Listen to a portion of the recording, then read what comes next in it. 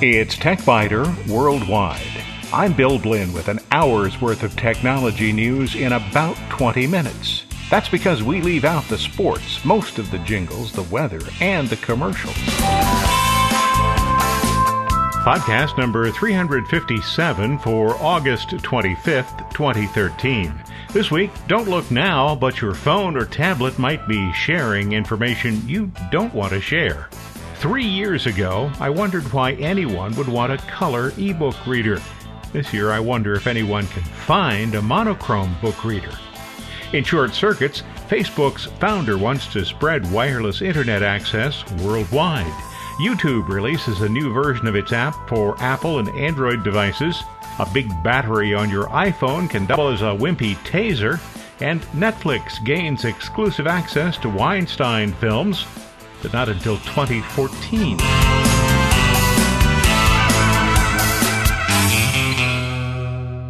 I suppose I should mention that Steve Ballmer is retiring as CEO of Microsoft, and that the NASDAQ had a big crash this week.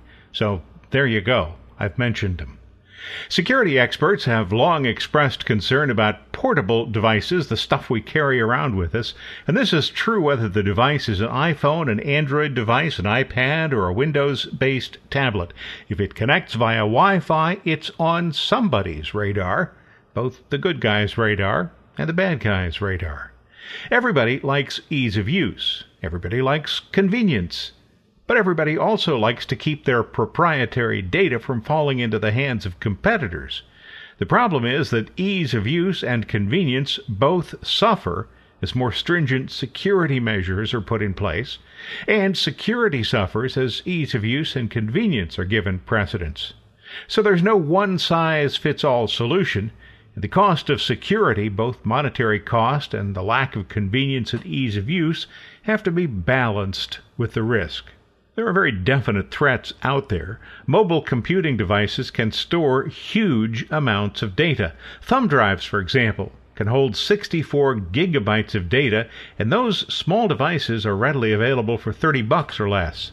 Assuming a typewritten page contains about 2,000 text characters, a 64 gigabyte storage device could hold approximately 33,554,432 pages, and that device would easily fit in a pocket. In fact, you could carry several, and nobody would even notice. These portable devices are often unprotected, and when coupled with the fact that they're easy to lose, and yes, I have lost some, and also easy to steal, the threat's pretty clear. But thumb drives are old technology. For a data thief to use such a device to get the data off it, the thief has to physically possess the device. It's a lot easier just to grab data out of the air and then to use that information to gain access to protected resources. Phones and tablets actually represent a double threat because they usually come with a large amount of built-in memory, and they can communicate wirelessly over non-secure networks. So thieves have two opportunities. If they can't steal the physical device, then they can steal the data as long as it's being transmitted to an open Wi-Fi hotspot. Check the graphic you'll find on the TechBiter Worldwide website. It shows the results of some research by the Internet security specialist Webroot. It's a scary graphic. It doesn't really have to be scary, though. For thumb drives and the memory in other portable devices, encryption is a good idea. When devices are encrypted, the data contained on them is at least more difficult to extract. That's not to say impossible, because somebody with sufficient computing resources and a strong enough need to know what's on the device will probably be able to break the encryption. But it's enough to thwart run-of-the-mill desperados. As for eliminating the over-the-air threat, that is so easy that I'm surprised when I learn somebody isn't doing it. Virtual private network software can encrypt data when it's in the air between your device and an open Wi-Fi hotspot. Regardless of the type of portable device you use, you'll find a variety of VPN products and services that are available. If you're protecting an Apple phone or tablet, you should obtain the app from the iTunes Store. For Android devices, download the app from Google Play or the Amazon App Store. While this won't absolutely guarantee that the app isn't malware, it does at least provide some assurance that it has been validated. Windows 8 users will also find apps for their computers and tablets in the Windows Store. VPN applications require little or no technical knowledge to install and use. In fact, if you know how to download and install an app, which is essentially an automatic function on smartphones and tablets, and if you can create an account using your email address and a password, then you already know how to set up most VPN apps. Many of the services provide the VPN without charge for limited use, or for a limited time. If you spend a lot of time online via Wi-Fi, you're probably going to want to pay a few dollars a year for the service and get unlimited data transfer. Given the amount of protection that VPN provides, the small annual fee is well worth the cost. Here's one real-life example with one real-life service, one that I found recently and decided to sign up for. I've tried several VPN services over the years. Most of them are relatively easy to install and set up. Most of them offer adequate bandwidth for the occasional user. But now I've found the first VPN service that is so quick, so easy, and so full-featured that I decided to go beyond the basic free plan and pay for unlimited bandwidth. Now, this might, in part, be the result of my owning several devices that can connect via Wi-Fi, and the fact that 3 of those devices are highly portable, and therefore they're pretty likely to be used via Wi-Fi. When the only Wi-Fi device I owned was a notebook computer, and I spent very little time lugging it around, the free services really were adequate. But part of the reason I decided to pay for the service is the fact that it works so well, works so transparently, and covers 5 devices for a little more than $4 a month. Those who want to add VPN to a single device can do so for about $2.50 a month. Both of those are based on paying a full year's service in advance. If you go with month-to-month rates, you'll pay $5 a month for 5 devices and $3 a month for 1. The service is called Surf Easy. When you start the app, you can allow it to optimize your location or pick a specific location. If you select a non-U.S. location, you'll probably still appear to be in the United States, but nowhere near your actual location. For example, I used the optimized setting, and Surf Easy told me that my web traffic would appear to be coming from Virginia. Herndon, Virginia, I assume, because that's the site of a gigantic internet hub. I'm less interested, though, in obfuscating my location, more interested in simply encrypting information that I send over the Wi-Fi connection. Sending login IDs and passwords in the clear is never a good idea. After trying the free service for a while, just 2 days in my case, and you're ready to sign up for an account, it's really easy. Just click the upgrade button and you'll be connected to the Play Store. And in a few moments, you'll have an active account, good for either 1 or 5 computers. If you have an iPhone, you'll need to connect to the iTunes Store. Because Surf Easy works for all types of computers and mobile devices, you can sign up on the company's website and download versions for a Windows computer or a Mac computer. You'll find more information on the Surf Easy website. There's a link from the TechBiter Worldwide website. But that's not all you can do. There are lots of other good ideas. For example, label portable devices with your name and a phone number. You might be surprised how many people actually attempt to return things they find. But they can't do that if there's no way to identify the owner. Many phones and tablets do have a screen that can identify the owner, but if the device's battery is dead, that's not going to work. A label is inexpensive, and it's a really good idea. Also, password protect the device. That should be evident, but a surprising number of people carry around devices that have no passwords and also aren't encrypted. Set a timeout on the device so it'll automatically turn itself off and lock when it's not in use, or if you just absent-mindedly walk away from it. Run updates frequently, or better still, allow the device to update the operating system and all apps automatically. Updates are sometimes designed to provide new features, but most updates simply address security flaws, and you shouldn't skip them. When you're downloading apps, choose to download them from official sources. For example, the Apple iTunes Store, or Google Play, or the Amazon App Store, or the Windows App Store. Malware can be distributed via these official channels, and it has been. But the likelihood is reduced considerably because the storekeepers vet applications before allowing them to appear.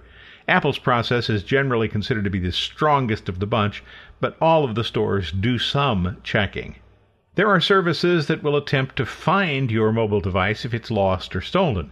The service can report the device's approximate location and also might be able to engage the onboard camera to take a picture of the current user.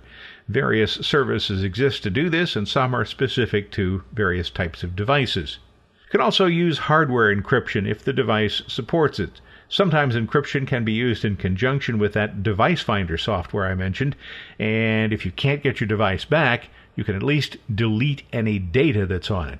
And for thumb drives, well, any device that's used to store sensitive data should be encrypted. Although software encryption such as TrueCrypt is free and easy to use, if you want a real easy solution and don't mind paying for it, try a flash drive that's self-encrypting. These are a lot more expensive than standard thumb drives.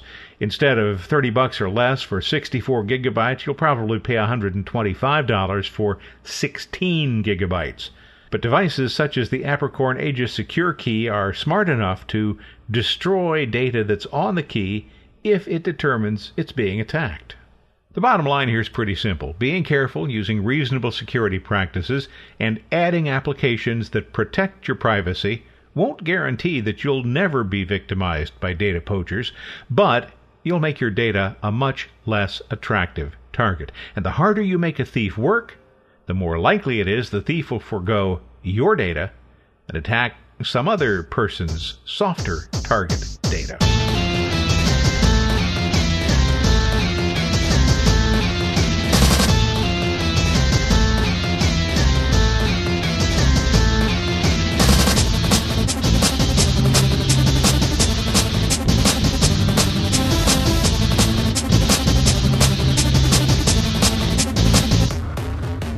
About 3 years ago, I asked if color screens were really necessary on e-book readers.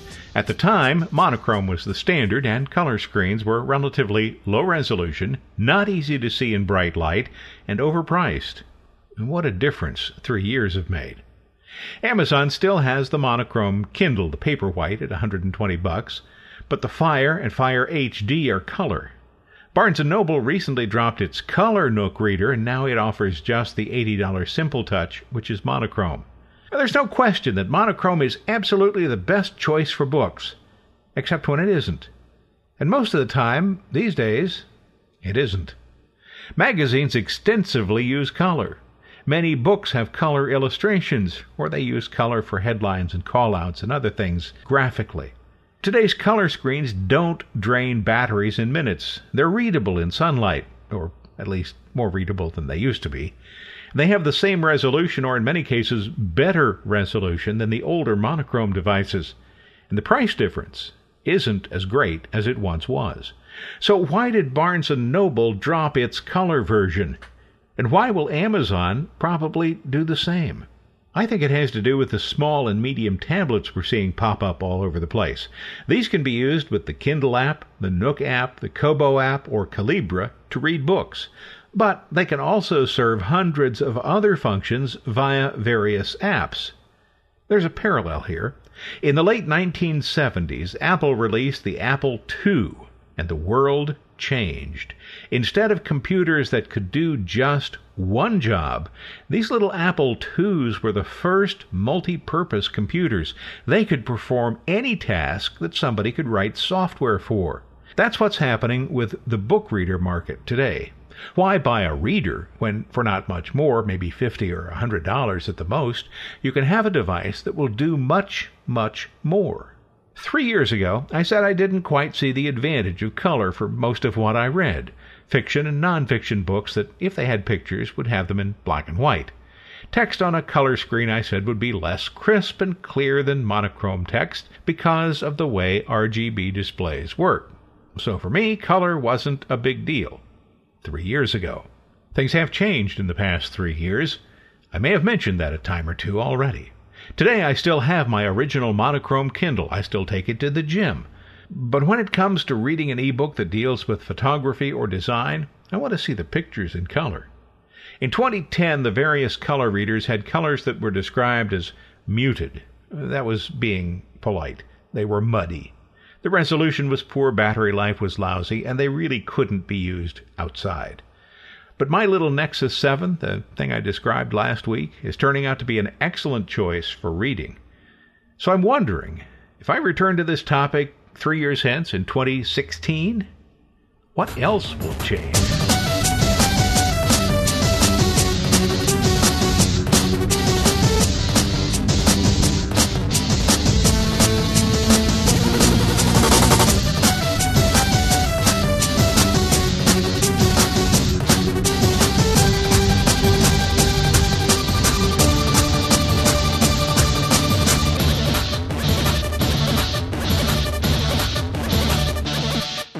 In short circuits, sometimes those of us who have high-speed internet service at home forget that a few users who do have internet access are still using dial-up systems, and about 1/5 of U.S. households actually have no internet access at all. Elsewhere on the globe, it's even worse, and Facebook founder Mark Zuckerberg says he wants to do something about it. He's formed a group that will work to improve wireless internet access. The group includes the browser company Opera and electronics manufacturers such as Ericsson, Nokia, Qualcomm, and Samsung. Zuckerberg says he considers this to be one of the greatest challenges of his generation. Internet.org, as the group is known, has only a few members, and it could be seen as competition for Google's efforts to expand internet access in the United States. Expanding the internet to cover 5 billion more people would provide services that those people could use, certainly, but it would also give Facebook a great opportunity to gain more users, more eyeballs, more people who might be interested in the ads that appear on Facebook. Facebook already has more than 1 billion users, and future growth would seem to depend on expanding the overall user base of the Internet. Internet.org says it has 3 primary goals: developing new technologies that will lower the price of mobile connectivity, creating the software tools needed to make networks more efficient, and that would additionally lower the cost, and establishing what the group calls sustainable new business models that would convince existing mobile communications businesses to add more mobile internet service. The organization is working to attract additional members from the ranks of tech companies, nonprofits, and higher education.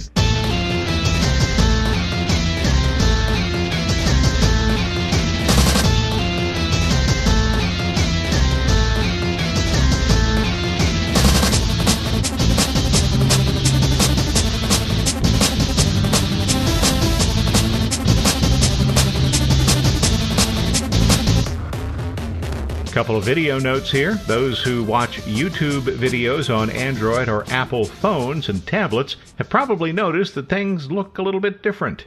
YouTube rolled out a new interface for Android starting on the 19th of this month and for Apple devices on the 20th.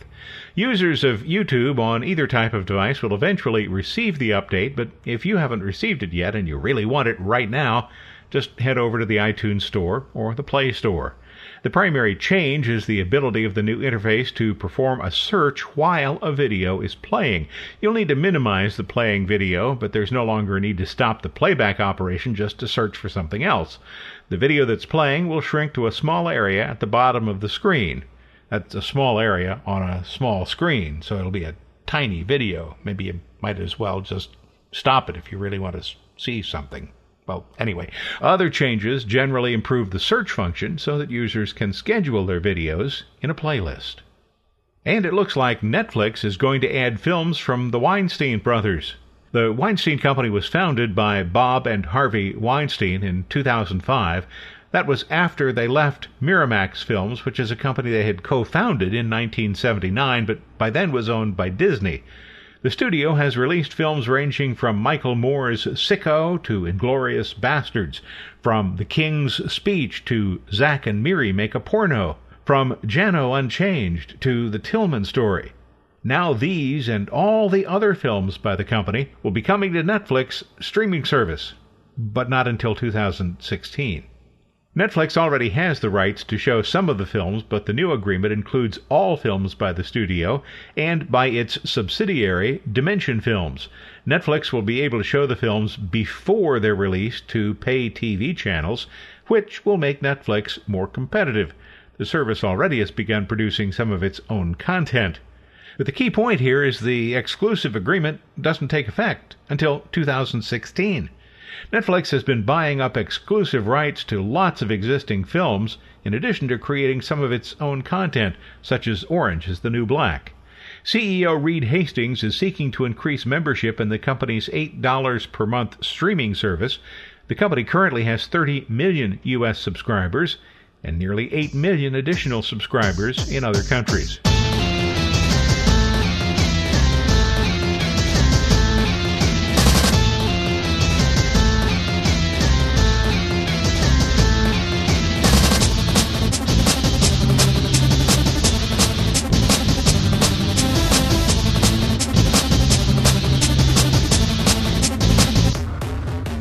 Now here's something you don't see every day. How about adding a taser to your iPhone? An add-on battery called the Yellow Jacket provides extra power for your iPhone and also powers a relatively low-power taser. Actually, there might be better ways to spend $140 because using the taser would be rather cumbersome in an emergency. You realize you're in an emergency situation and you need a taser. Well, first, you have to remove the safety cover to expose the electrodes on your Yellow Jacket taser. Then, you flip a switch to turn the device on.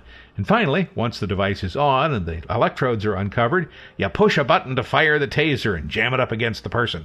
And the taser, reportedly, feels more like a Yellow Jacket wasp. You know, the little things that land on your arm and sting you without warning. It feels more like that than a real taser. The output is rated at about 1/8 of an amp at 650 kilovolts. That sounds like a lot, and as voltage goes, it is. But the stopping power of a device such as this depends on amperage, and 1 amp isn't really very much. In other words, the Yellow Jacket might prove to be more of an irritant than a crime stopper. If you don't own an iPhone 4 or 4S, you're not yet eligible to add a Yellow Jacket. The developer will soon add models for the iPhone 5 and the Samsung Galaxy S4. Perhaps the Yellow Jacket's best feature is its ability to add a lot of extra talk time. That's because it comes with an 1800 milliamp hour battery. You'll find more information about the Yellow Jacket on the Yellow Jacket website, and there's a link to the Yellow Jacket website from the TechBiter Worldwide website.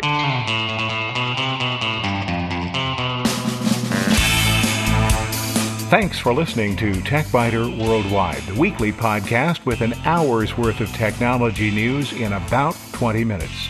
All music on TechBiter Worldwide is licensed under the Creative Commons, and information about performers is on the website, www.techbiter.com. I'm Bill Blinn, and if you'd like, you can also send me a message from the website. Thanks for listening. I look forward to talking with you again in a week.